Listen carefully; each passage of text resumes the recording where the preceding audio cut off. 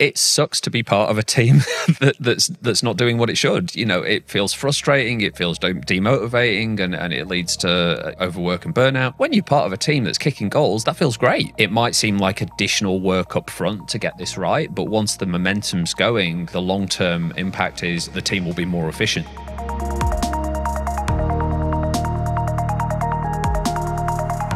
At their best, employee resource groups provide a space for connection, mutual support, and career development for their members.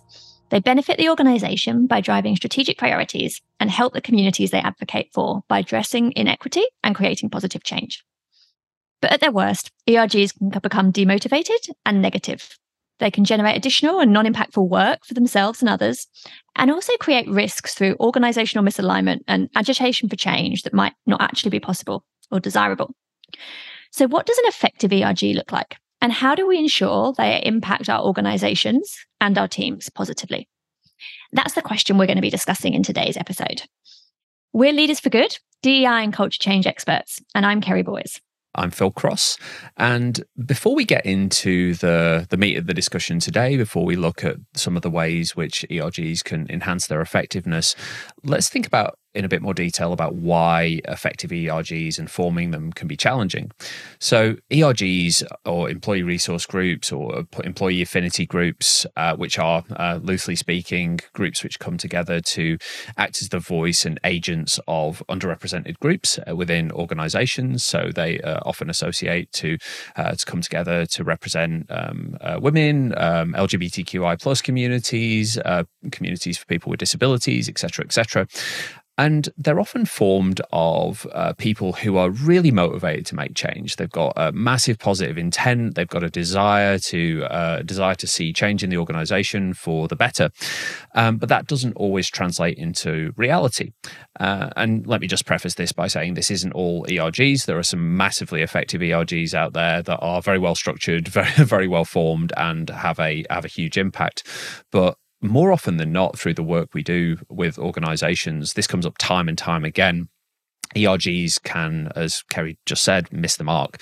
And that's because they're not put together often with the same rigor, the same thought, and the same sort of attention to process as you'd see from other teams within an organization. And that's because they are a cluster of people kind of putting their hands up on a voluntary basis to do this on top of their day jobs. And that can lead to lack of effectiveness. So what we're going to look at today and break down are 6 areas which we see that really do impact ERG effectiveness in organizations. So to kick us off, I'll introduce the first of these 6, and that is a lack of clear purpose and strategy that's really aligned to the organization, its vision, its mission. So to have the biggest impact, ERGs really do need to be taking a strategic approach, and this should include a very, very clear articulation of why they exist, and how they're going to go about achieving their goals, how they're going to measure success.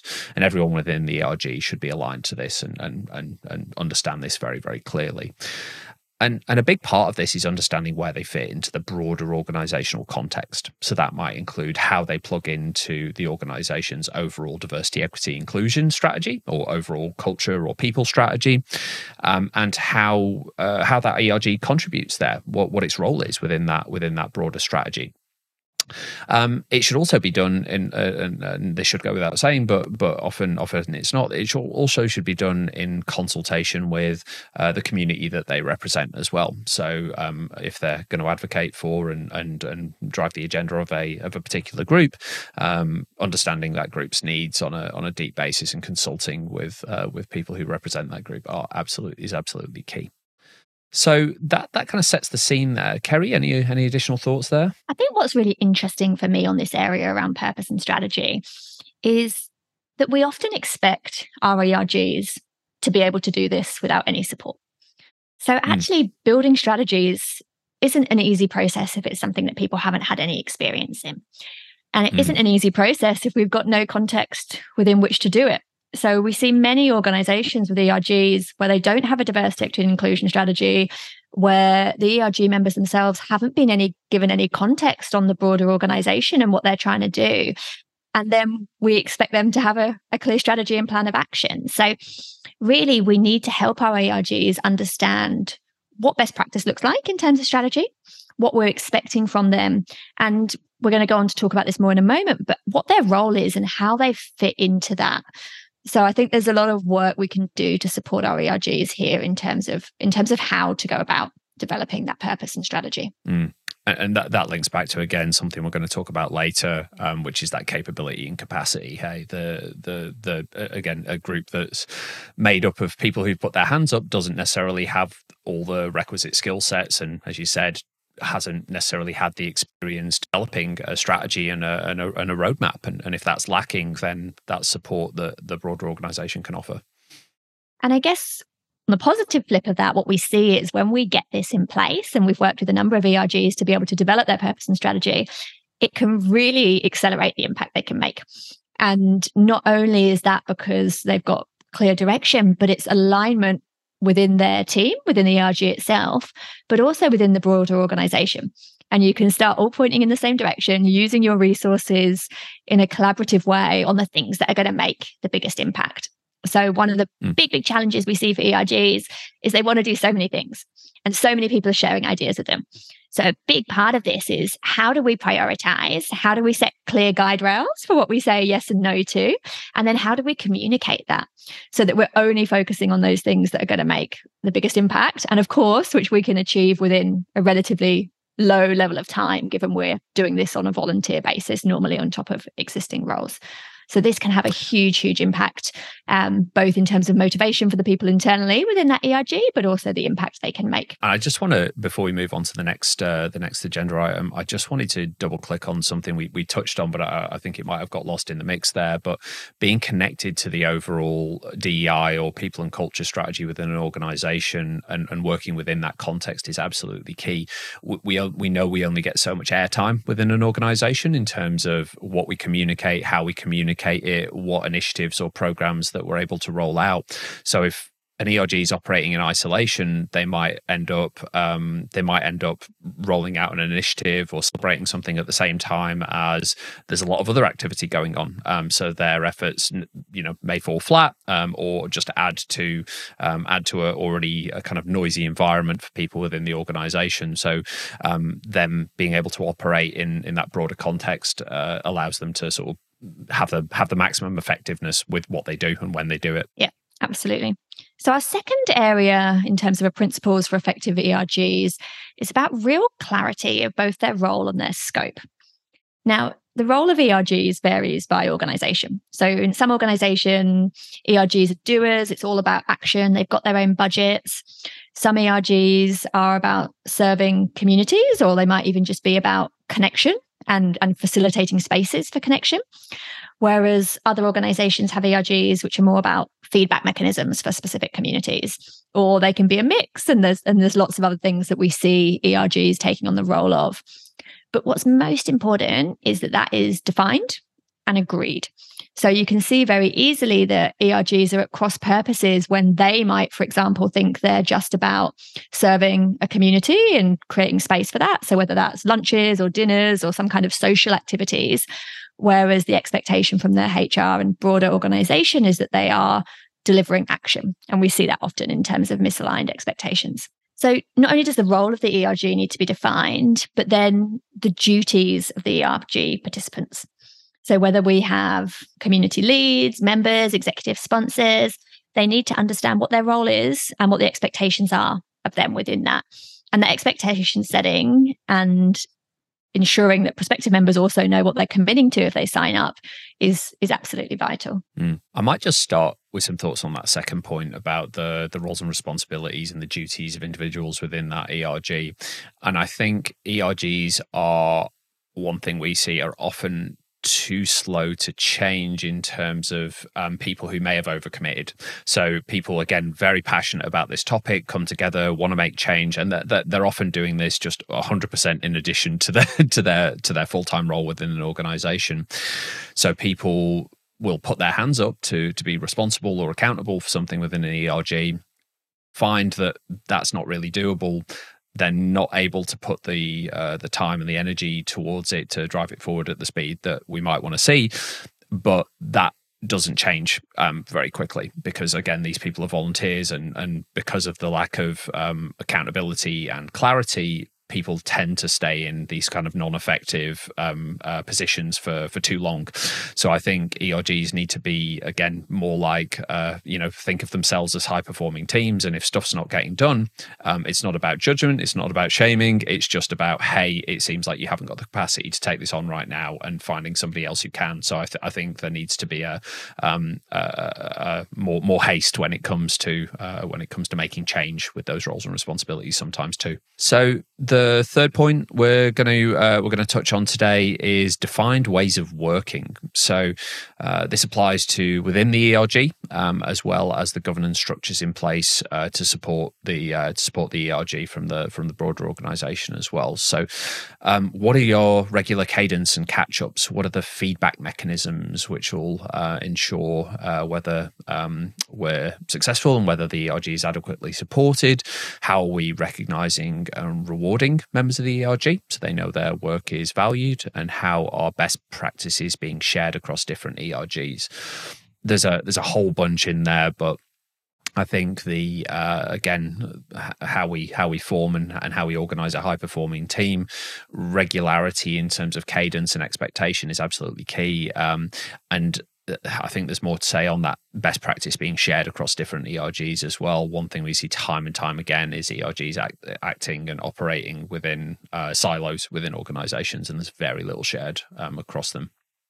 And I might just give an example of that and how some of the programs that we've done have helped with that particular area. So, of course, we've got really passionate ERGs, but let's assume an average large-scale organisation would probably have 5 or 6 ERGs. And because all of those ERGs are super passionate, they're putting communications out into the organisation. So what that means is we're getting 6 separate communications. And one of the outcomes of one of our programs in getting ERGs to work better is actually, how do we combine those communications? So how do we send communications that are touching on all of the different underrepresented groups we're serving, much more digestible, makes a lot more sense to individuals that haven't got a headspace within the organisation? Another example of when we get this working well is policy reviews. So again, a separate organisation, we had 6 ERGs all looking at all of the different HR policies that exist, and each had recommendations about how we can be improving those policies for all of their groups. Now, for the HR team, that was completely overwhelming because it was happening in a really unstructured way. After working as a collective, we were able to say, actually, let's choose one policy at a time. Let's have all ERGs review that policy based on their specific group that they're representing. And then we've suddenly got a really structured, effective way to make collective change, but that isn't overwhelming.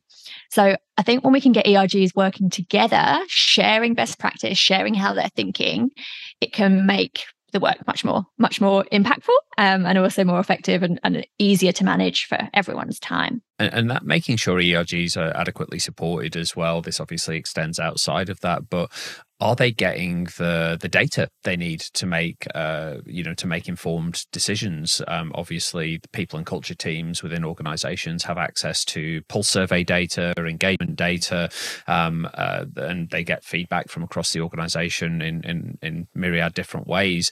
Is there a regularity with how that's distributed in a way that's meaningful to ERGs that actually informs their decisions as well? And obviously, the support goes a lot broader than that, but the data piece is often really, really lacking in our experience. The one other I'd like to touch on there is just about letting them know their work's valued. So I think we would hear from ERGs themselves that it can be a thankless task. They can often be quite frustrated. And in terms of helping them feel valued and that this is actually making a difference to the organisation, we've seen some really simple things make a huge difference. So there's one organisation that we worked with, and actually just having the chief people officer send an email to the ERG leads, thanking them for their time, made such a huge difference. We ran a 6-month program with this organisation, and the ERG leads referenced it multiple times during that 6-month program. So something as simple as demonstrating that very senior people in the organisation do really care about this work and do see that they're really putting time and effort in can make a huge difference. So it doesn't have to be big things. It can be small things that can make a really large difference to the value that they feel. At Leaders for Good, we have a proven track record of helping clients from a wide range of different industries create lasting culture change. We achieve this by developing impactful diversity, equity and inclusion strategies, by delivering highly effective workshops and programs, and by leading change initiatives that truly work at scale. So if you're enjoying this conversation and would like to talk to us about accelerating your organisation's DEI efforts, please reach out at hello@leadersforgood.org. Okay, principle 4 then, team trust and connection. So of course, this applies with any team, but the quality of relationships between team members, and that's team members themselves as well as broader support roles. So if we have executive sponsors, for example, is a key factor in effectiveness. And we know that building relationships takes time and needs actual focus. So enabling ERGs to understand how trust builds over time, the importance of taking time to get to know each other is really important. And that can look like team building sessions or social catch-ups, but demonstrating that the organization supports that is really important. And this is especially challenging when we know that ERGs have relatively low levels of time to spend on these areas. And I think even something as simple as bringing to the front of mind the old forming, storming, norming, performing kind of stages of team formation, and having that up front as an expectation and something to just reference when things are potentially rocky in the early days of coming together. It's like, hey, we've got to find our cadence, we've got to find what works and who's suitable for doing what, and it's not going to be smooth for the interim.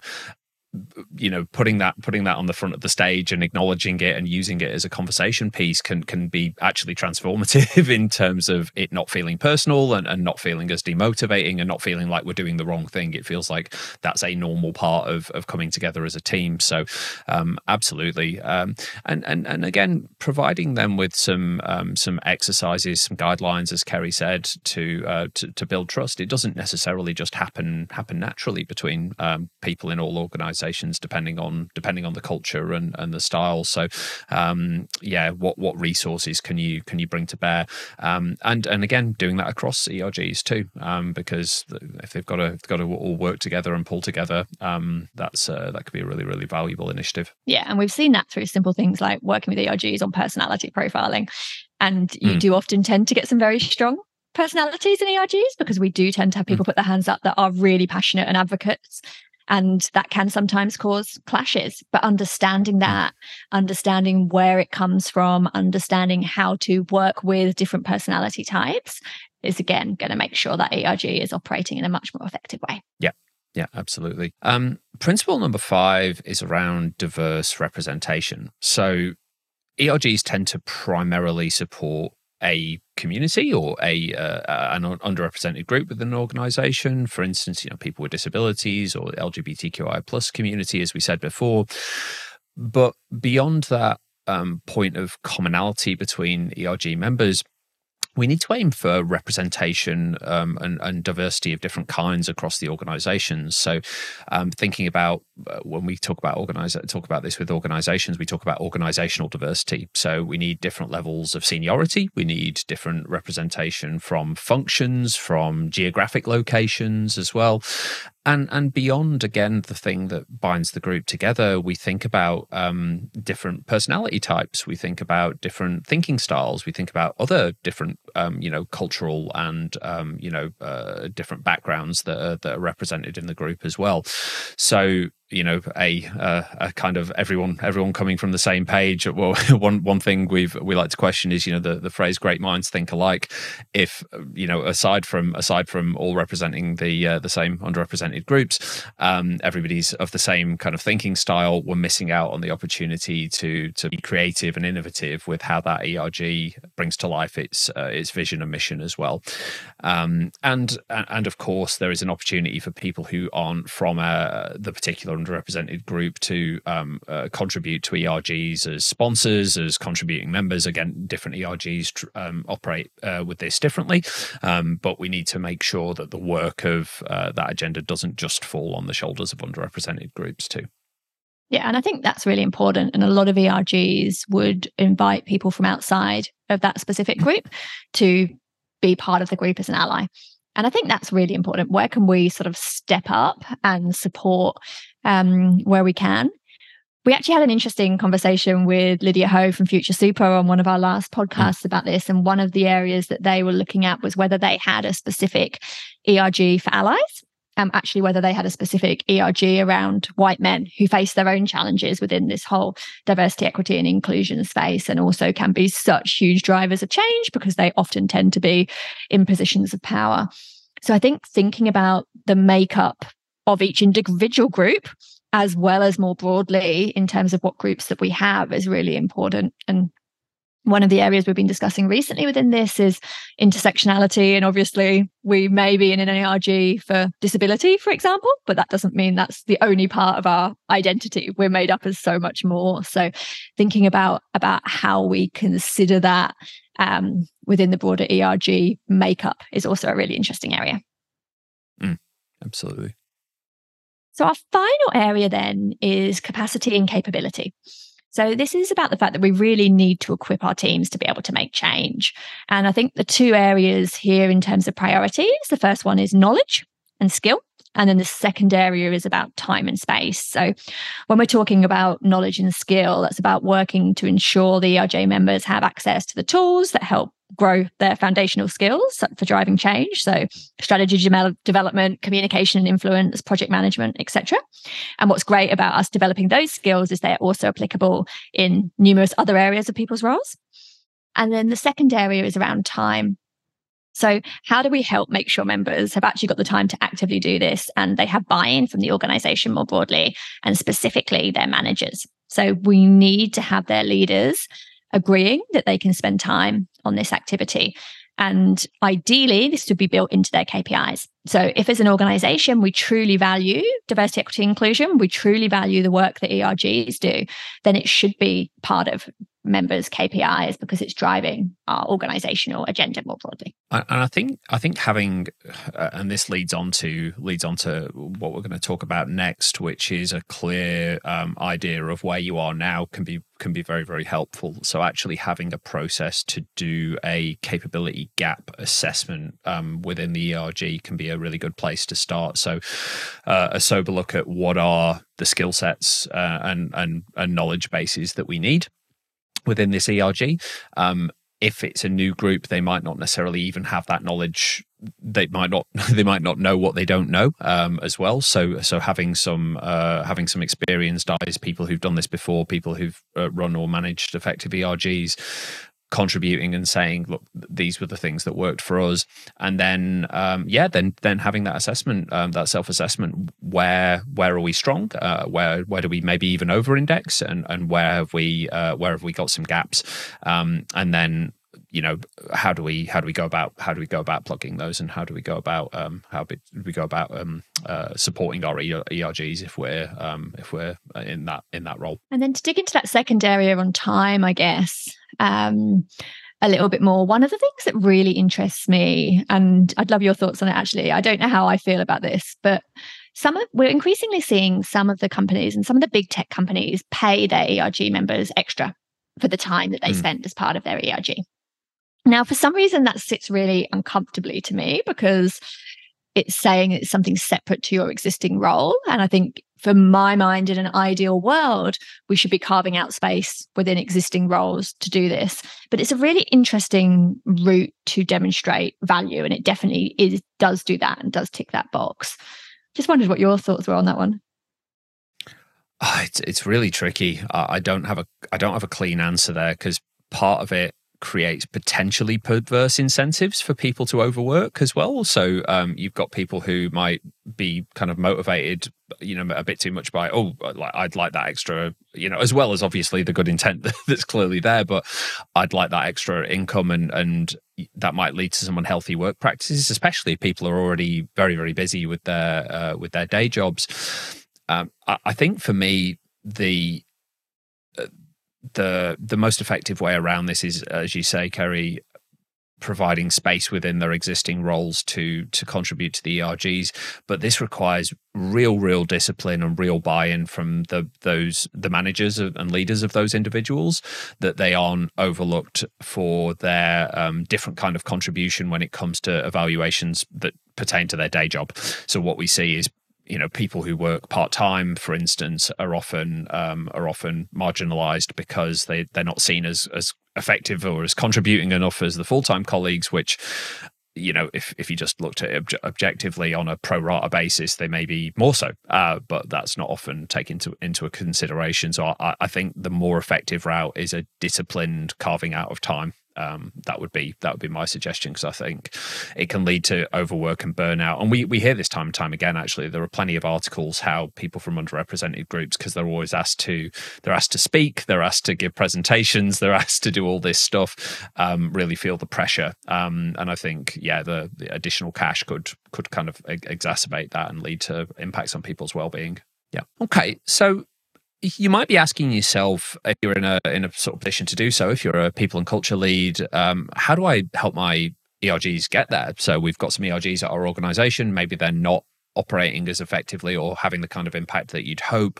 What are the next steps here? So I think the first thing to do is think about a maturity assessment. So again, getting a view on where your ERGs are on that scale of effectiveness. You can use these 6 tenets if you want, these 6 principles of effective ERGs as a basis for measurement of ERG effectiveness, and then coming up with a program of support. What are you actually going to do? What are you going to put into place? What are you going to commit to as an organization in light of the prioritized roadmap of things which will contribute to effectiveness that will help your ERGs? I think it kind of boils down to, there's obviously a lot of nuance within that, but having a clear plan based on reality and then sticking to it is a good way to think about that. Kerry, any additional thoughts there? Yeah, just I think some examples of how that can come to life. So what we often see when we do the ERG assessments is there's 1 or 2 areas that are the primary challenge areas. So what we want to do once we've understood that is then build a program around it. And it can look like a number of different things. I guess at the sort of fullest area of the spectrum, one end where we've worked is full sort of 12-month programs working with ERGs to go from the basics of defining exactly what their strategy looks like, understanding their roles, understanding and getting some ways of working and team cadence in place, all the way through to identifying and then putting on education for those groups. And that program can include things like group coaching, where we problem solve, and some of the problems that come up are things like engaging executive sponsors, how to recruit team members, and then working as a collective to try and overcome those. So that's sort of one end of the spectrum, which is a very full ongoing support program to really help fast track and get to the most effective ERGs possible. And the results actually of that program were amazing. I think we had over a 90% NPS and 80% of the ERGs saying they were over 10 times more effective now, self-evaluation, of course, than they were before. So we can make some really big change in that way. But it can also look like smaller interventions. So there's some organizations where we're running 90-minute intro to effective ERGs. And that's explaining some of these concepts that we've talked about here. So what makes an effective ERG? Helping people understand what a high performance team is, helping them self-evaluate and find areas of focus, and then looking at what really tangible steps they can take. So depending on the scale of organization, depending on the importance of ERG to those organizations, depending on resources, etc., would determine, I think, where on that spectrum of ERG support you might place yourself and how much support you might want to give your ERGs. But as Phil said, starting point is that assessment in whatever form you want to do it, and using that as a basis to determine the best support to give your ERGs. And just to round out the conversation and to just link that bridge back to the kind of last thing you said there, Kerry, which is the support. This conversation might have come across as slightly pessimistic, I suppose, in some regards. There's a lot of things to consider and a lot of things to do, but the reality is building and maintaining high-performing teams is not easy. It's not easy in any context. And what we're highlighting here is ERGs are a high-performing team that just have access often to less support and less resources and less formal help in organizations than more formal or more traditional teams within the organizational structure. So I think that's the main takeaway is for organizations, from my eyes, is treat your organizations like any other team that you would like to be a high-performing team in the organization, and provide them with the support, guidance, resources necessary to do that. That's my big takeaway. And I think for me, and we probably didn't say this explicitly, but when we get these teams working really well, and when we've got really effective ERGs, they do three things.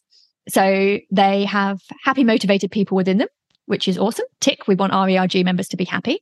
They are supporting and driving the communities that they are there to serve, huge tick. And then also the final point is that they're driving the organization's broader agenda, and they're feeding into things like the values of the organization and the strategy. So another huge tick. So when we get these working really well, they can be so powerful at driving all of those areas. And it does take work, but it's definitely possible. And we've seen it time and time again within organizations. Our ERGs can be a huge driver of positive change across the broader organization. And that happiness and motivation comes from being part of a high-performing team as well. It sucks to be part of a team that's not doing what it should. It feels frustrating, it feels demotivating, and it leads to overwork and burnout. When you're part of a team that's kicking goals, that feels great. So it might seem like additional work up front to get this right, but once the momentum's going, the long-term impact is the team will be more efficient. So again, if you're a people and culture lead and you're thinking about your resource allocation and your budget to do this, well, it might require a bit of investment of time and energy and money up front to get this right. But once it's right, you're going to have a return on investment over time, because the team itself will be more effective and actually require less formal support, because it'll be rolling along. Yeah, very good point. Upfront investment, as with many things, and then over time we can obviously cut that down.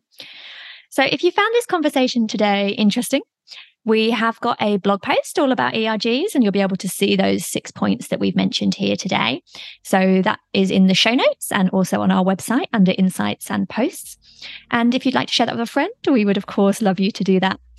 If you want to discuss anything DEI, culture change, ERG related, please feel free to get in touch. hello@leadersforgood.org is the best email address. And we would very happily have any informal chats about anything to do with DEI, ERGs, culture change. We geek out on it. We love those conversations. So very happy to have those chats. Great. Well, thank you all for listening. And we'll see you again next time. Thank you. Thank you so much for listening to this episode of the Inclusion at Work podcast. If you'd like to help others benefit from the conversation you just heard, the most impactful thing you can do is share it with a friend. You can also give us a rating or a review on iTunes or wherever you listen to podcasts. And of course, if you'd like to talk to us about accelerating your organization's DEI efforts, or if you'd like to provide feedback on anything you heard today, you can reach us at hello@leadersforgood.org.